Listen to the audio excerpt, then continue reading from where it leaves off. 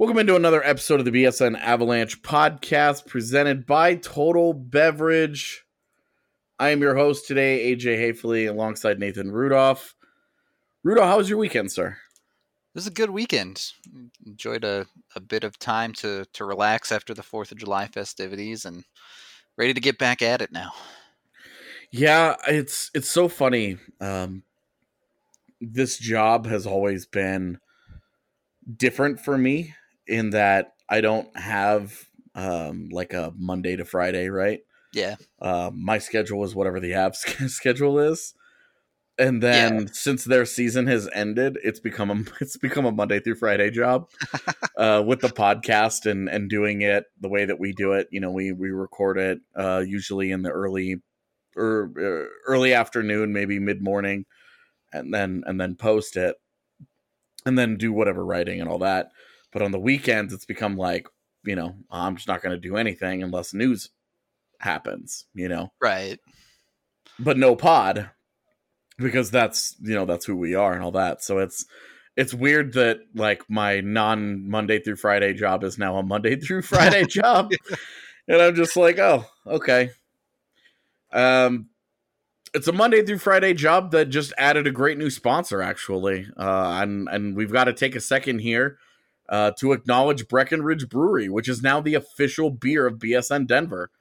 Breckenridge is the original Colorado beer established in 1990 in Breckenridge, Colorado. You've probably heard of their delicious vanilla porter, their oatmeal stout, and most people's personal favorite, and certainly mine, the world-famous Avalanche, which is their classic American amber ale. But they just released a new beer called Strawberry Sky that you guys are going to love. For you beer enthusiasts out there, they are calling this a lighthearted Kolsch ale, but for those of you who have no idea what that means, this is that light, delicious summer beer that you have been looking for. I'm that kind of guy. This is absolutely in my alley. Look for Strawberry Sky at your local liquor store or any other Breckenridge beer. Make sure that you also look out for the Breckenridge event calendar, which is new on bsndenver.com. We just launched it this week. You'll be able to see all the events we have planned, and we'll be drinking Breck beers at all of them.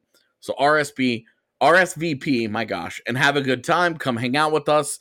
The watch parties are always a great time. We actually have one tomorrow on Tuesday night if anybody is interested. It is a BSN Rockies watch party for the All-Star game. 4 Rockies were voted in. If you're interested in that at all, come on down to that. I'm likely going to be there. I'm trying to talk Rudo into joining me so that we can get a beer and watch baseball, which is totally not our thing, but is going to be awesome anyway. So if you guys have an interest, do that. Yeah, I think I should be there. Maybe I'll get a vanilla porter. I really like that one, actually. I want to try the Strawberry Sky because I've learned over the years of not being a big beer drinker, but I have learned that I do like the lighter beers.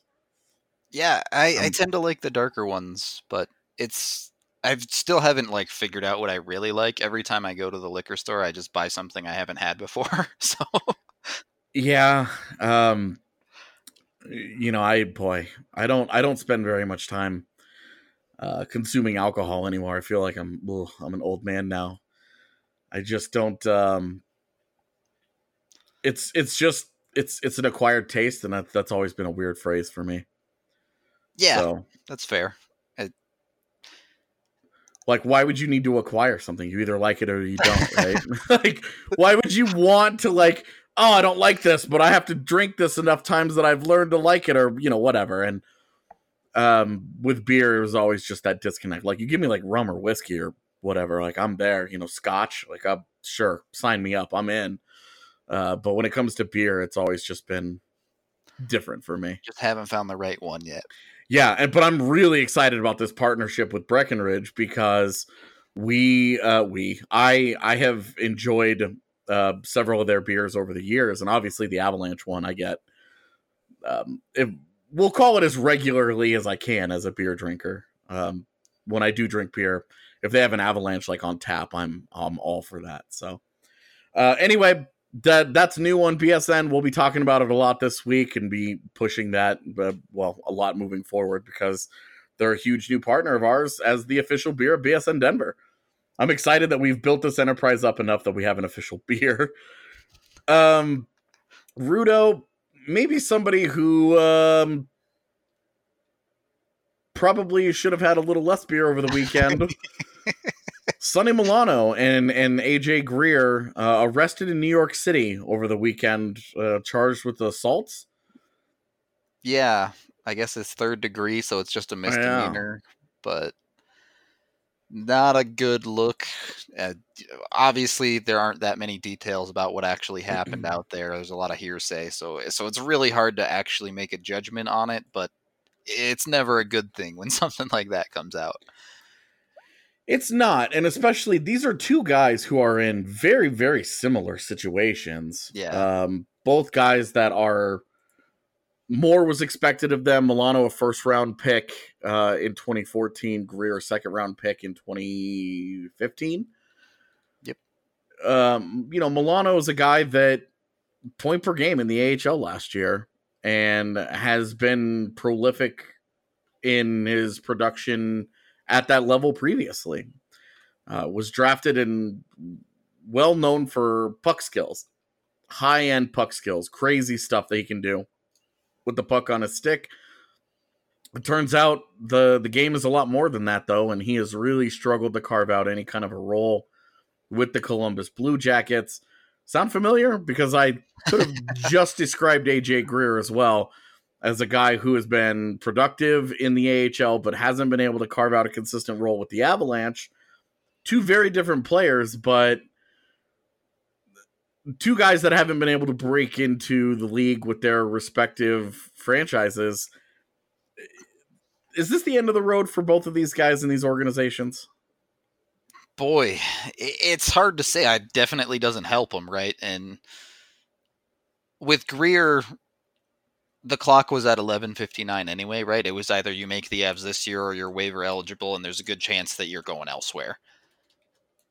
So I don't know how much the Avs will know about this information. Obviously, they've known it. They knew it happened, and they made a statement about it. But very much a wait and see statement. Yeah, by the way. Exactly. So it's hard to really say until I think the Avs get a little bit more information, and then we'll see how the impact kind of pans out. Yet Greer has not been signed to a contract yet, although he was QO'd. So there is that.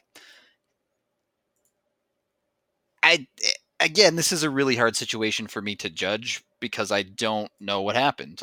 All we know is that there was an altercation at like 6:30 in the morning, and they've been charged with 3rd-degree assault. Everything else is, Sonny Milano's dad supposedly says it's not about money. The guy who called the cops says it's about the bill at the nightclub they were at. And I would like to try and say innocent until proven guilty here, because that's how it's supposed to work. For sure. And I put out a tweet, saying in response to somebody who tweeted at me, and I said, there's more at play here than just these guys' careers. Obviously, there was some bad decision making, and I'm of the opinion that you pretty much can't cut this anyway and say that there wasn't bad decision making somewhere along the way that led up to an incident like this. For sure. A lot of people are able to go out and get crazy every night and party it up and live that lifestyle without confrontation on a regular basis. They don't, situations like this don't just fall out of the sky. Yeah. So there's, and these are two guys who aren't nearly high profile enough for them to, one, be throwing money around like that, that it would draw that kind of attention, and two, for somebody to just recognize them, especially in a place like Manhattan. Yeah. So, I'm AJ Greer. I don't know that he would get recognized at a bar in downtown Denver, right? Outside of like the diehard of diehards. Maybe across the street from the Eagles arena or something. Right.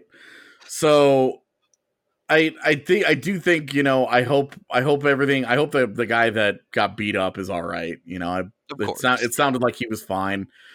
He didn't seem to seek any kind of medical attention, so clearly it wasn't that big of a deal.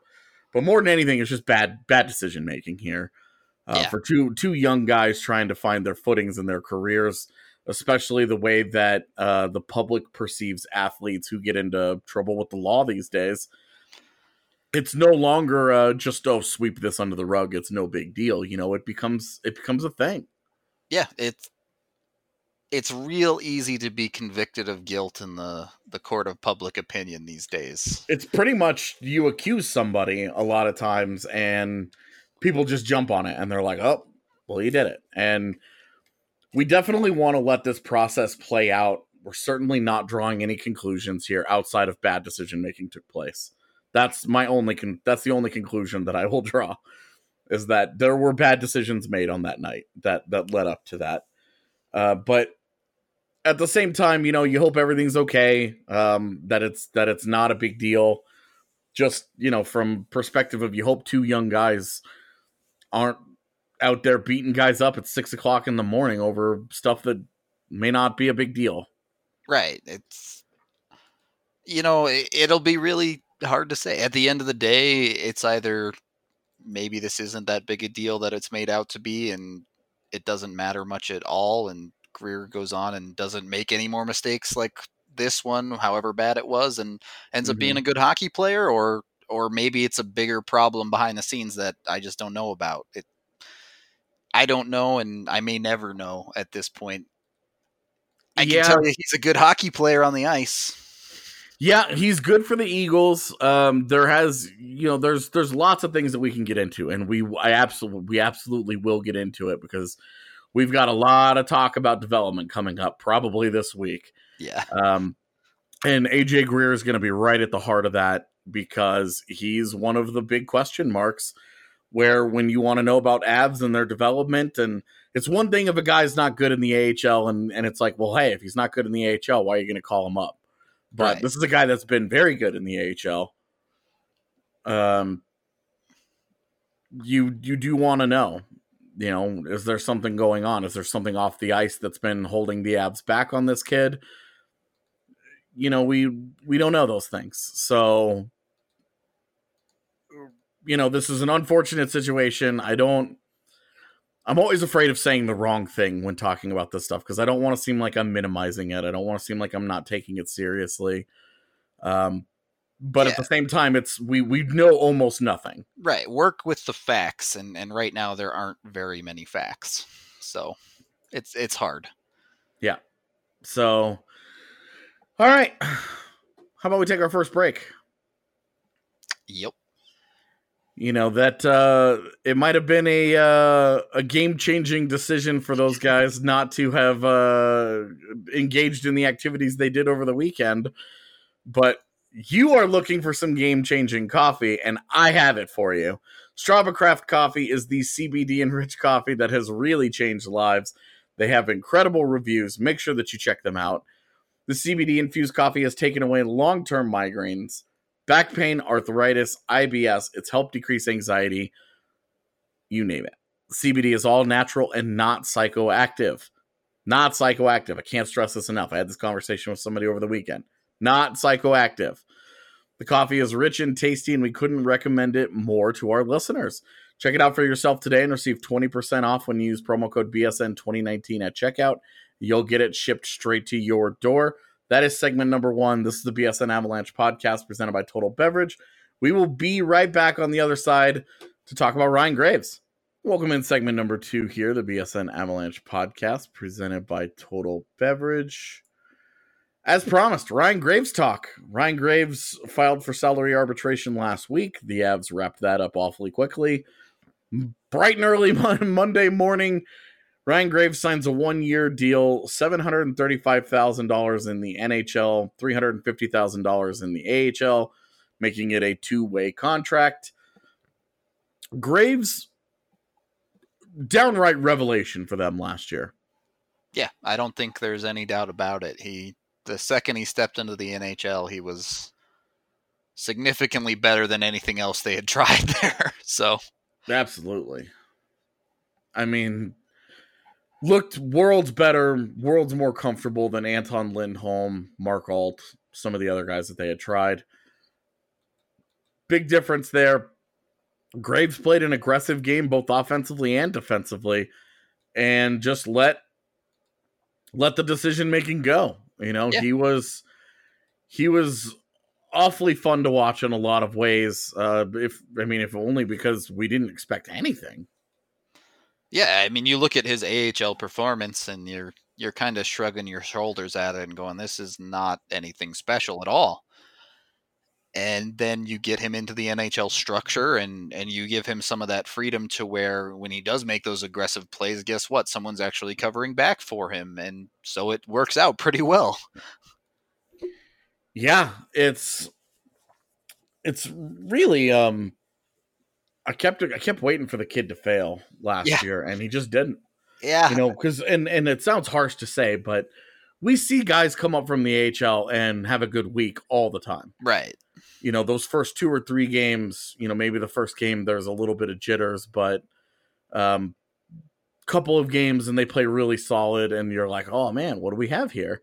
And then you'll get 2 weeks where the guy is just wretched, and you're like, oh boy, Right. like, okay, this is what's up. Like, this was okay. I get it now. And coaches like to coach to worst case scenarios. Sure. They like to coach to a bottom line. What's the guy's worst? What's the guy at his worst? And if that guy's at his worst is detrimental to your chance of winning, then they won't put you in the lineup. Yeah. It's not always about a guy's upside and about what he can do in terms of winning, but what he can keep you from doing and help the other team in the process of beating you. Winning games is hard enough, but if you got guys on the ice who are beating you on that are on your side, that's it just gets even harder. And where Graves excelled is that he didn't do that. He didn't beat himself. And, when he made mistakes, he either got away with them or, Yeah, exactly. he just didn't make very many of them. He made up for them somehow. As long as he's got that 4-leaf clover tucked in his skate, he's definitely helping the team. I think he had goaltenders had like a 96% save percentage behind him or something insane, so he was quite lucky. Yeah. But it worked for him too, and he jumped up into the play and looked like he was having a positive impact regularly. So yeah, and if you look at some of the fancy stats, they're kind of all over the place with him. And with 26 games, and especially a guy who played as little as he did, there were some nights he's playing 11, 12 minutes.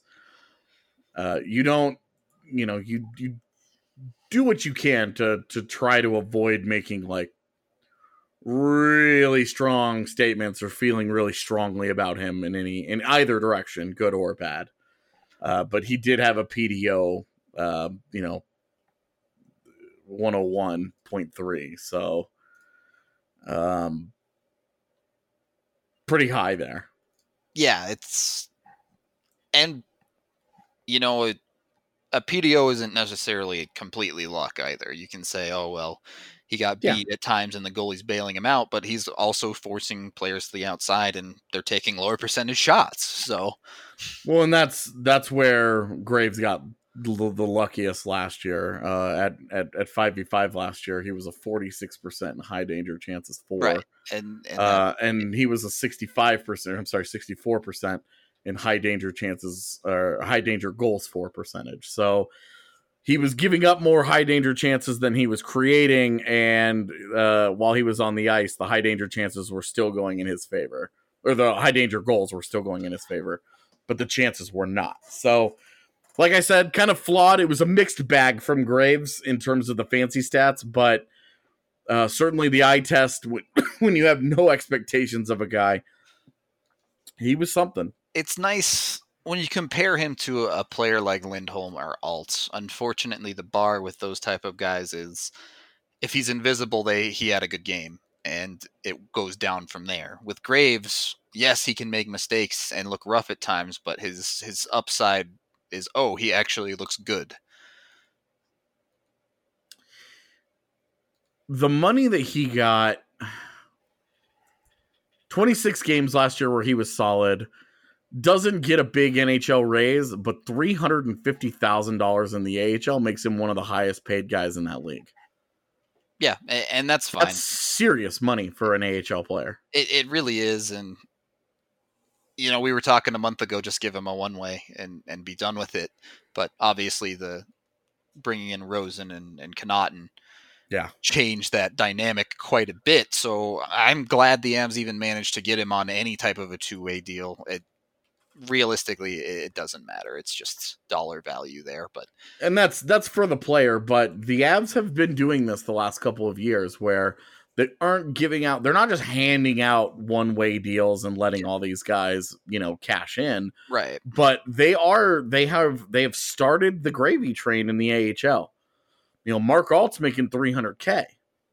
Yeah. As the captain of the Eagles. Some of these guys that they're signing are Daniel Renouf, who we talked about last week. Yep. He's getting a minimum of $325,000 this year, $350,000 next year in the AHL. So, we're talking, this is where the Avs have started to take some of their financial, it's a minor thing, right? Like, it's not like a big thing that they're doing here, but they've got money to spend, and they're spending it in this way. This is a way in which they are spending money in ways that other teams maybe can't, because we're seeing them go out and get these guys. TJ Tynan, they signed, and he got $425,000 for the AHL from the Avs. Yeah. And he was a point per game guy last year in the AHL. Jason Megna, another AHL guy that they signed, they gave $350,000 to as well. So they are giving out serious AHL money to guys, and I think it's turning them into an attraction. Yeah, I agree. I think it started with guys like Agazino and Warsofsky, and we've talked about the fact that they give out the 2-year deals all the time to these type of guys. Yeah. Which they did again. What they did do, but the other side of it is with guys like Tynan. You shell out an extra $100K, and you can get those guys on 1-year type deals as well. Mm-hmm. They are getting paid a lot closer to what a one-way contract would be, so that makes it more interesting for them to come over, and it makes a nice, I don't know what to call it, a nice synergy for the AHL team to have veterans that want to be there. They aren't guys that are buried and know that their NHL career is over and are making a tenth of what they would like to be making. It's a lot closer, it feels like, for them. These are guys who are coming over here, and this is their living. They know they're going to be in the AHL. Hey, if they make the NHL, great. Right. Obviously, that's the dream. But their plan is to come over, play for the Eagles, and the Avs are giving them a financial incentive to come over and to care about it. And on a 1-year deal, you're always proving yourself again and again and again as an AHL player. Because if you go out there and you have a stinker of a season, you have a 20-point season, there may not be work for you next year. Just flat out. Exactly. You're asked to perform, and you're paid to perform now as well. And so this is a way for them. This is a way that they have started rewarding guys. They're even some of their own guys. We saw it PTO with the Gabe Bork. Yep. Worked his way up. He was a Rampage guy, and then ultimately finished out as an Avs guy as he got Jared Bednar's trust. But there's a reason they haven't brought him back. They improved the roster to the point where he was no longer viable for them. Right. And he wasn't such a good AHL player. He's not a high-end AHL guy. So they went out and they got those guys to fill those specific roles. And this is where I think they've done a better job in recent years of kind of taking care of their own and figuring out that they can do that with these kinds of guys. Guys like Graves. He gives you a good 20 games. Okay, so you don't give him a one-way $900,000 deal, which is like, woo, that's big time, right? But you take care of him nonetheless. You make him one of the highest paid AHL defenders out there. You give him a really good deal, and he gets taken care of because he played well for you. Right, exactly. You make the players want to be in your organization by doing things like this. And I think the Avs have set themselves up quite well. I know we'll get more into this later in the week, but you bring in a guy like a TJ Tynan and a Jason Megna as well. Every AHL team needs a couple of those guys in their system. Yep. You have to have a few. And getting some of the best in the AHL is a really good look. It is, and it says what those guys are viewing, how they view Colorado. Because despite the money, if they didn't view Colorado as the Eagles as a viable option, if they didn't view them as a place that was worthwhile to go and play, they wouldn't do it. Right, exactly. They're all professional athletes at whatever level they're at. They're going to want to win, and the Eagles have a long history of being a successful franchise, and it's nice to see that seems to be pushing through and continuing in the AHL as well. I mean, one AHL season, one playoff appearance. Yeah. That's given the struggles the Avs have had with their AHL teams for years, it's not irrelevant. It's just not. You can nitpick how they got there, but they got there. They accomplished it. That was that bottom line. They're trying to build that tradition up of winning and keep the Eagles tradition of winning alive. But they're also trying to build it in the Avs organization, a tradition that has not existed for them at that level. Even nitpicking that they needed help to get in. The past 4 years before this, they were so far out of it and last in their division by such a wide margin that had they just missed, it still would have been a massive, massive improvement. And they made it. And hey, it was fun while they were in there too. Yeah, it ended kind of sadly, but sure. I mean, when you saw the matchup, it was not unexpected how it went. No, and there were some great moments. The Agazino hat trick. Yeah, it's always something special to get playoff hockey at any level, and it's been a long time for the minor leagues of the Avs organization. Well, and the Avs, all 3 levels last year made the postseason. Yeah, I don't know when the last time that happened. I think maybe our ever. AHL hasn't made it since what, like 2011 was it? I don't. Yeah, back when they were Lake Erie. Yeah, it had been a long time for the AHL team, right? But for all 3 of them to make it was a good thing. And guys like Graves, you look at Graves and we have the conversation: is he on the NHL roster? Is he on the AHL roster? That they have that depth even without Ian Cole. They've got 9 guys under contract right now between Johnson, Cole, Zadorov, Barberio, Connaughton, Makar, Rosen, Graves, and Girard. Yeah, you throw any of those guys into the lineup on any given night, and you're not having any complaints, right? Right, like those are guys that you can all, they have roles. Yeah. We talk about the Connaughton, Barberio, Graves, Rosen guys in one conversation. That's their one set of expectations. Yeah. But the guys that don't make that out of that 9, they're gonna go. They have to go somewhere, and they're gonna go down to the Eagles and be key pieces for them.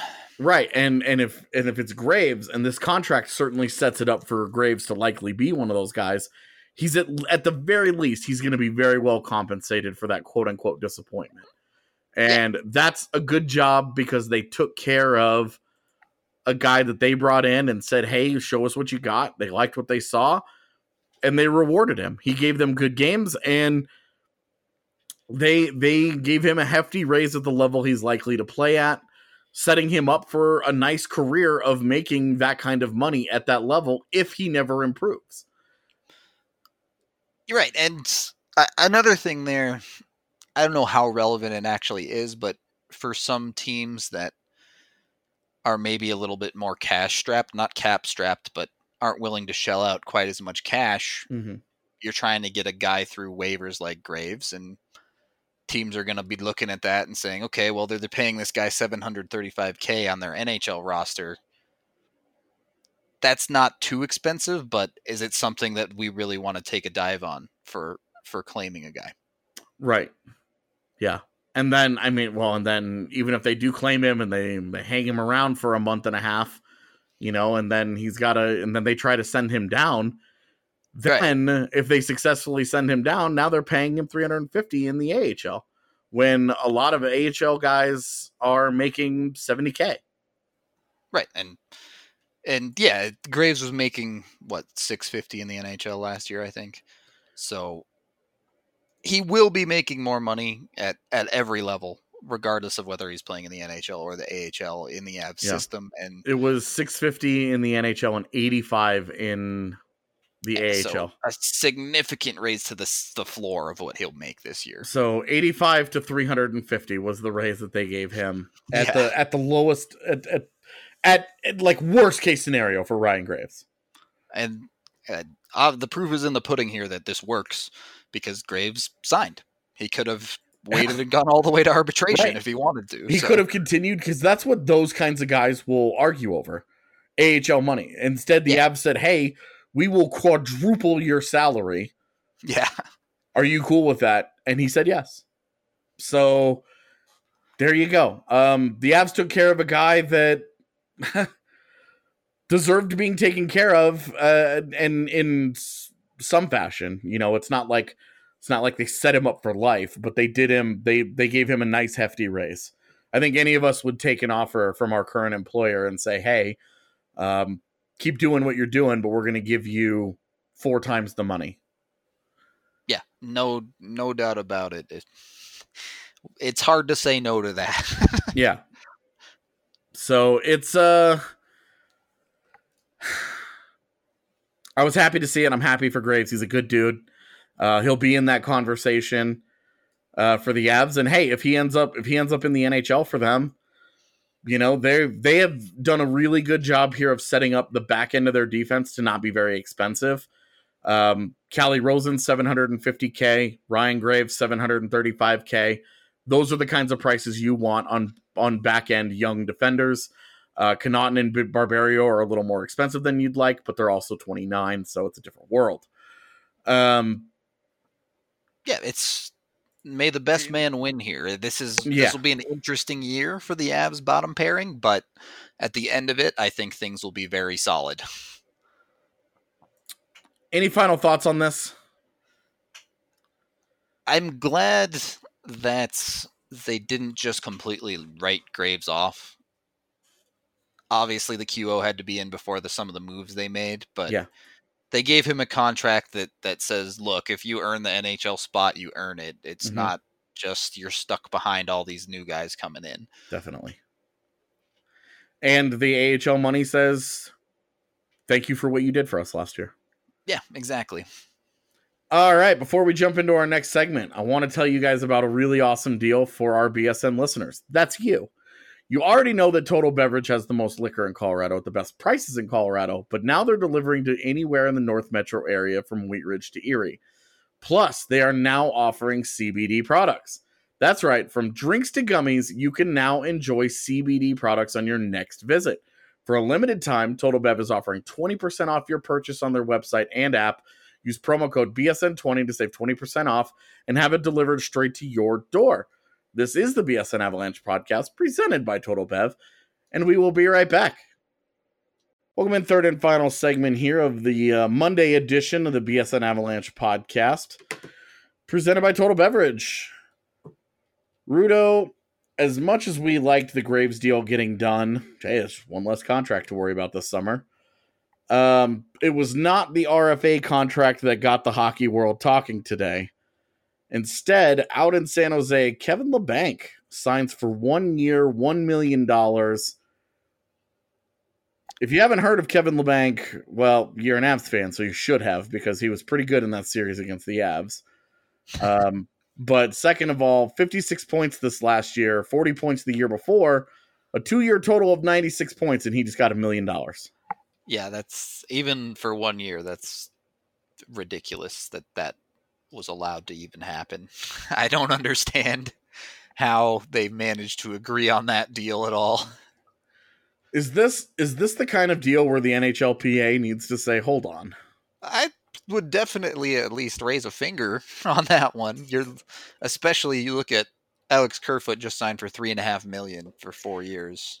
As a guy who put up, what, 80, I think Yeah. 86 points? Less points than LeBanc had over the last 2 seasons. Yeah. So, and this guy signed for less than a third of that. Similar age, but lower scoring, and $3.5 million to 1 year, $1 million. Yeah. And obviously the 1 year is the giveaway here. No doubt he'll be making significantly more after this year is up. He could score 20 points this year and justify a raise. Yeah, exactly. Which is why it makes no sense that he signed it in the first place. I don't get him. San Jose is just about done with their business. That phrasing is just gross. It's not how I mean it. But San Jose is more or less done signing the guys that they need to sign. Getting ready to take off their business socks. Well played. It's basically just Joe Thornton left. And they still have Dylan Gambrell, but that won't be a big issue. And he probably won't be on the AHL team. So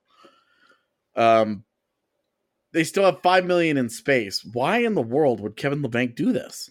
Yeah, I don't understand. What's the motivation here? I'm at a loss. I thought the whole plan was to bring old man Jumbo back on a super cheap contract because he's old and at the end of his career, basically. But maybe Jumbo said no. And then for some reason they convinced LeBanc to do it instead. From the Sharks side, I totally understand it. From LeBanc's side and his agent's side, I do not. Not even a little bit. This is the kind of contract teams dream of. Yeah, exactly. I mean, you have a 23-year-old coming off his ELC, an ELC in which he produced 116 points in 214 games and got better every year. Went from 20 points his rookie year to 40 points to 56 points.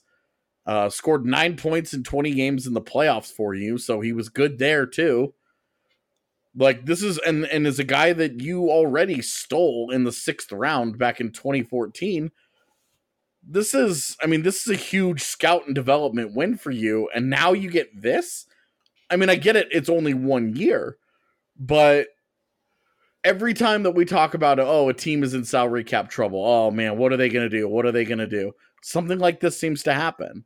Oh yeah. Now they had to give away a couple of players to get there, but this is still a good deal for them. I mean, losing Joe Pavelski is not irrelevant, but 1 year, $1 million for Kevin LeBanc is theft. Yeah, they'd have very possibly had to give away another player if LeBanc got what he deserved as far as dollar value is concerned. I don't know. Maybe LeBanc just absolutely believes that they're going to win the cup this year, and he wanted to be a part of it. I don't know. Is that when he was an RFA? He wasn't getting an offer sheet. He was going to be a part of it anyway. Yeah, I mean, I guess, but maybe. Would you rather be a part of it at $1 million or $3 million? Even $2.5 million, which would have been a great deal for him. I'm with you. I don't. At $2 million, I'd have raised an eyebrow, but said, "Oh, okay, that's a cheap deal." At $1 million, it's just absurd. Is this a case of a young guy thinking he's invincible and just being like, "Oh, I got this"? Maybe a little bit. I wonder if it was like, "Look, if you take this deal, we'll play you next to friggin' Joe Thornton." And he said, "Okay, I can score 70 points next to that guy." Or, I mean, maybe he takes the Donskoy job. Yeah, that's true. Next to Hurdle and Kane, that's not a bad job either. No, yeah, I think he's perfectly happy there, but he could take that job and be paid more than $1 million this year, I think.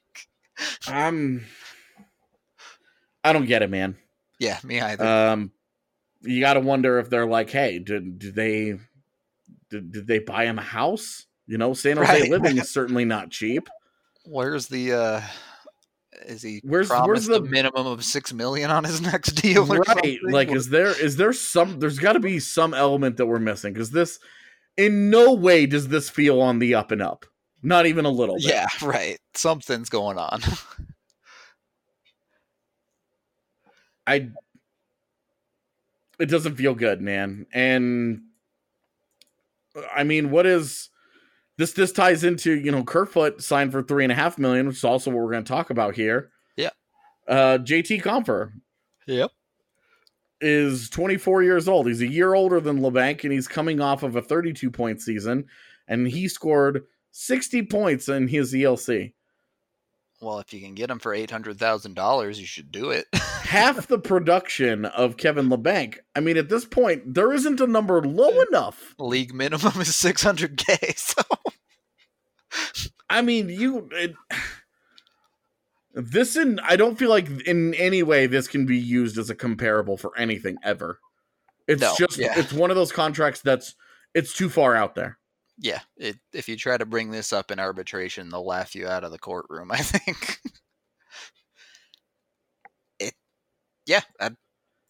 Maybe in a couple years the Avs can make a deal like this and we'll be laughing about it, but to see other teams do it, it just makes you scratch your head and think, how did that happen? I don't get it, man. But with that deal, Kerfoot, 4 years, $3.5 million. Good for him. More than anything, though, I think that should set. I mean, we're now in crazy land where anything can happen after the LeBanc thing, but dismissing that extreme oddity, I think we're in a world where Compher can't get more than that. Yeah, I wouldn't think so. And I think even giving him that would be too much. For me, I think I would say $3 million is where I'd stop at for Compher now. Yeah, unless you really believe in the guy and you're doing, like, let's say they want to give him 6 years or whatever. Jesus. And then I'd say, okay, well, give him 3 3/4 or something then. But I mean, if they were going to give him a long-term deal, then you're hoping to buy some safety. Right. You're hoping that by the end of that deal, it's a good value. You would have to get in the neighborhood of 4 to get the long term, I think. Right. So like 3.75, I think I think you're spot on end. there. Yeah. Yeah. And that's fine. If that's the way they want to go, I'd be perfectly happy with it. But if we're looking at more of a 4-year or less bridge type kind of deal, yeah, I wouldn't like to go over 3 1/4, I think. Yeah. Vlad Kamenev, Andrei Burakovsky, 2 other RFAs. Yeah, I don't. Where do any of these contracts help with those conversations? Or are they, Kamenev was already a guy that you're talking about getting $800K and maybe just a one-way contract instead? Yeah, I think they should probably just give Kamenev the one-way still. Right now he's the 13th forward at worst.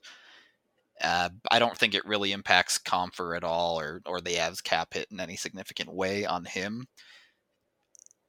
I would like to see him in the starting lineup. That's going to be hard to fit him in with Belmar now, but he's earned a contract. Give him a 1-year deal one way, and if he can stay healthy this year, then you can go from that. If not, then, well, oh well.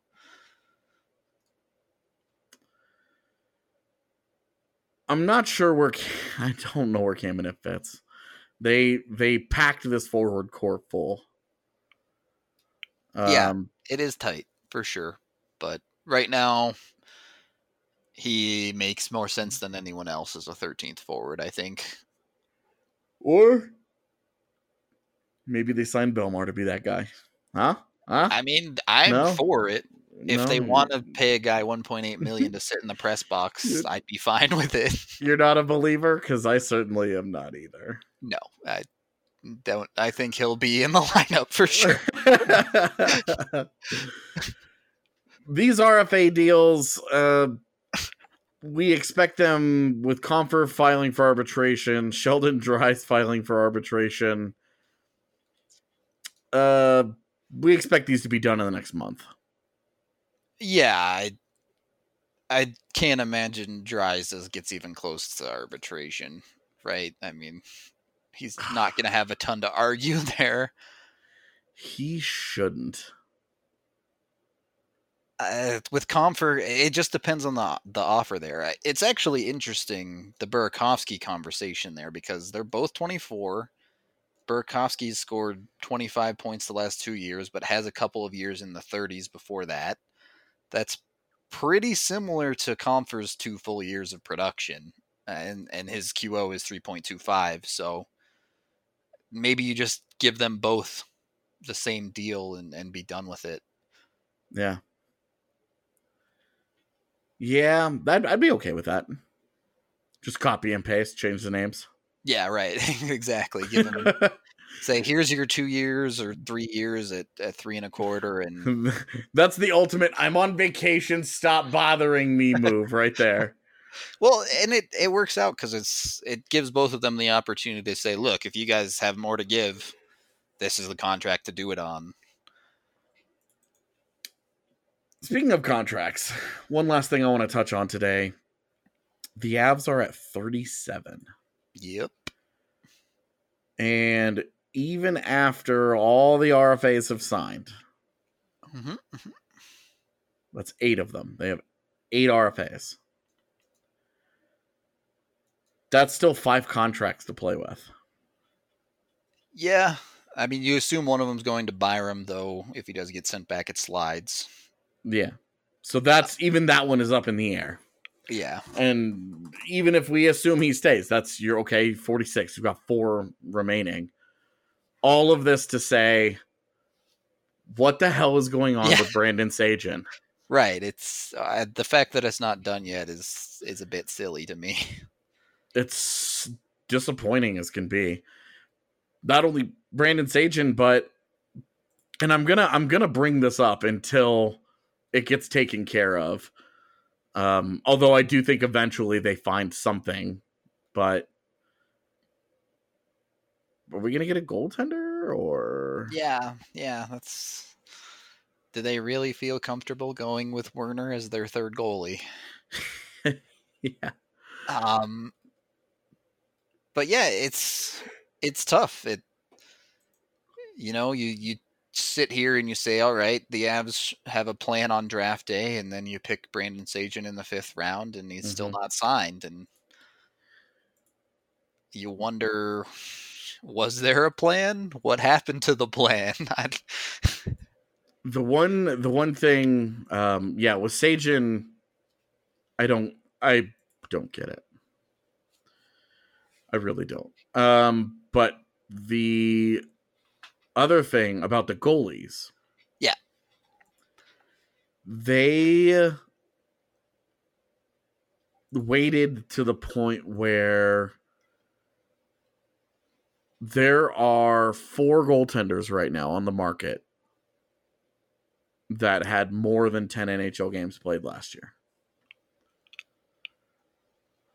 None of the guys who appeared in an NHL game last season had a save percentage of 900. None of them. Of the UFAs that are still remaining who played in an NHL game last year. I mean, I guess at that point, why not just YOLO Werner, right? And oddly enough, Hunter Miska's still on this list. Yeah, I guess he could still sign an NHL deal, right? Yeah, he's still officially, I mean, with no NHL deal, I guess that's probably why he's on this list. But the other guys on here, Cam Ward, Chad Johnson, Antti Niemi, Mike McKenna, Scott Darling, Michael Neuwirth, Peter Budaj retired. Yep.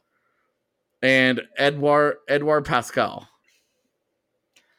That's not an encouraging list, really. This has got to be setting up for like another dip into the trading pool. Yeah. Because what in the world? Why would you wait this long? Like, and I don't. Somebody accused me last week of freaking out about this, and I don't think I'm freaking out about it. Having a third goaltender is important. It is not irrelevant. And they have set themselves up in this position where their third goaltender right now is a guy with 0 games played in North America. And who wasn't even a full-time starter in the SHL. So it's a tough spot. It's a tough spot they put themselves in, though. They did. It's totally on them. I'm just trying to sort it out, and I wonder if they have confidence in like their abilities to get someone off of waivers or something if it comes down to that. Because we saw, I mentioned the last time we talked about goalies that Pickard got traded for a sixth, but then he Yeah. was waived like twice more that year. Yeah, and So, you remember Toronto last year lost McElhaney and Pickard at the same right, time. both on waivers. So if that's their plan, like, oh, we're gonna go, because they've certainly hunted the waiver wire for guys, but that's not a third goaltender plan. No, it's certainly, Because you can't claim the guy and then be like, oh, we're just gonna send him to the AHL. right. You'd have to have some timings align real well for you there for that to Yeah. work out. So that's not a realistic plan because of how claiming guys on waivers works. Yeah, I think I'm more open to you of just saying, look, if our goalies get hurt and we got to play Werner a bit, just play Werner a bit. And I don't hate the idea. I do think they could do better, but It's not that I hate the idea, it's that it's just irresponsible. And like it's avoidable. Like a third goaltender market is one of the cheapest markets out there. It's one of the most cost efficient positions out there given its importance. So I'm just it's just weird, right? Why not, like, if they really are that worried about it, just give Miska an NHL deal and be done with it, right? and even that I would say is irresponsible just because he hasn't done anything. But at least that's something, right? Like at least then you have 4 goaltenders and there's a plan in place where you're like, okay, I may not agree with the plan, but at least there's something there. Right now, this is the one thing that they've done this summer. They haven't done this summer that feels unfinished to me. Like the signing the RFAs, that always takes time, especially the big ticket ones. Like that's all business as normal. This isn't. This is abnormal business. I wonder. Yeah, it is. There's no denying about that. I'm just trying to figure out what their game plan is and what they have excess of, and they have an excess of bottom pairing or AHL caliber defensemen. So I'm wondering if they're saying maybe we can use one of these guys to figure out our third goalie situation, like you said, if they're looking at that trade market. Well, out of curiosity, let me see if there are any interesting RFA goalies that are realistic and not like Jordan Binnington, you know? Yeah, that'd be a little unrealistic, but yeah. So David Rittich, Linus Olmark, Jordan Binnington, Malcolm Subban, Aiden Hill, Cal Peterson, Samuel Montalbot, and Eric Comrie. So an interesting list there. I wonder if they might be able to flip one of those defensemen for one of those goalies. Obviously, not the NHL goalies. Subban stood out to me there. Well, he's their backup. He is, but it's also a situation where Vegas still needs to dump cap. You know what would be funny is to offer him like a $2 million deal. Like offer sheet a backup goaltender for $2 million. In like a horrible spot. Yeah, where they're still over the cap. They're still trying to figure it out. And they've got to try and deal with, okay, $2 million on our backup goaltender. We can't pay that. Right. What's the highest amount of money they can pay without compensation would be where I would go. Right. The $1 below that next level or whatever. Yeah. But that's also the kind of goalie that we're kind of looking at here, right? He's very much in a similar vein to Calvin Pickard, where he does have a decent amount of NHL experience, but when you try and give him a good amount of games, that save percentage and goals against average don't look great. Yeah, I mean, like he's not gonna live up to the fact that he was a first rounder, but I think he's a guy that could be a solid backup. He's been all right for Vegas.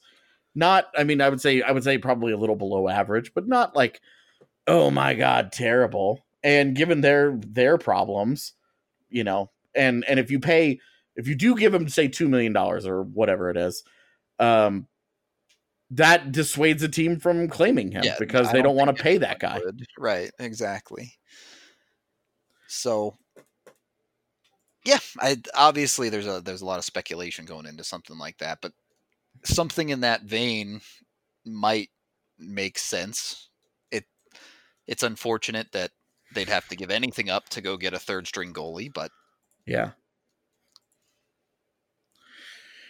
Yeah, it's just more than anything, it just doesn't feel like it makes sense to me. right. That's really where I I am mean, with it. when's the last time the Evs had only 3 goalies on contract? Like never. I don't know. So no compensation. 1.395 million. Yeah, so just do that and say So offer him 1.394 million and sign him to a 1-year deal. yeah, and if they match, then okay, they've matched, and now that's another their problem now. 1.394 million that they have to worry about. Right. And if they don't match, then you have one of the most expensive third goaltenders around, but you don't give a shit. Right. What's wrong with that? Plenty of cap space to deal with that for a year. It's not a big deal. Give a hoot. Yep. I should say. The language. My apologies. Okay. Let's go ahead and get out of here. I don't want somebody to accuse me of freaking out again. I swear I'm not. Too late. It's just I just don't see a plan here, and I don't like that. That's not good business. Plans are good. Plans are good, and we plan to be back tomorrow. What we're going to talk about, I'm not sure of, but we do plan to be back tomorrow. We're not going anywhere, guys. The podcast isn't going anywhere. We will be at you 5 days a week until maybe when I go on vacation, which may never happen at this rate, but we'll see. This is the BSN Avalanche podcast presented by Total Beverage. Thank you guys so much for listening. We will see you tomorrow. Hey, BSN fans, your favorite Colorado sports network has partnered with your favorite Colorado beer, and we're giving them away for free. But in true BSN fashion, we're not letting you go to some major chain for it. We want you to go to your local neighborhood bar and support a real Colorado business. That's why we've created the bar page, where any BSN subscriber can go in and get a free beer whenever they want. Just go to bsnbars.com and you can get one free Coors Banquet at any bar on that list. All you have to do is show the bartender the VIP image on that page in your browser, and you can retrieve a free Coors Banquet beer at any of those bars. There are over 20 bars there. You're sure to find one close to you. It's bsnbars.com. Find a bar and get a free Coors Banquet on the house. Thanks for listening to the BSN Denver Podcast Network.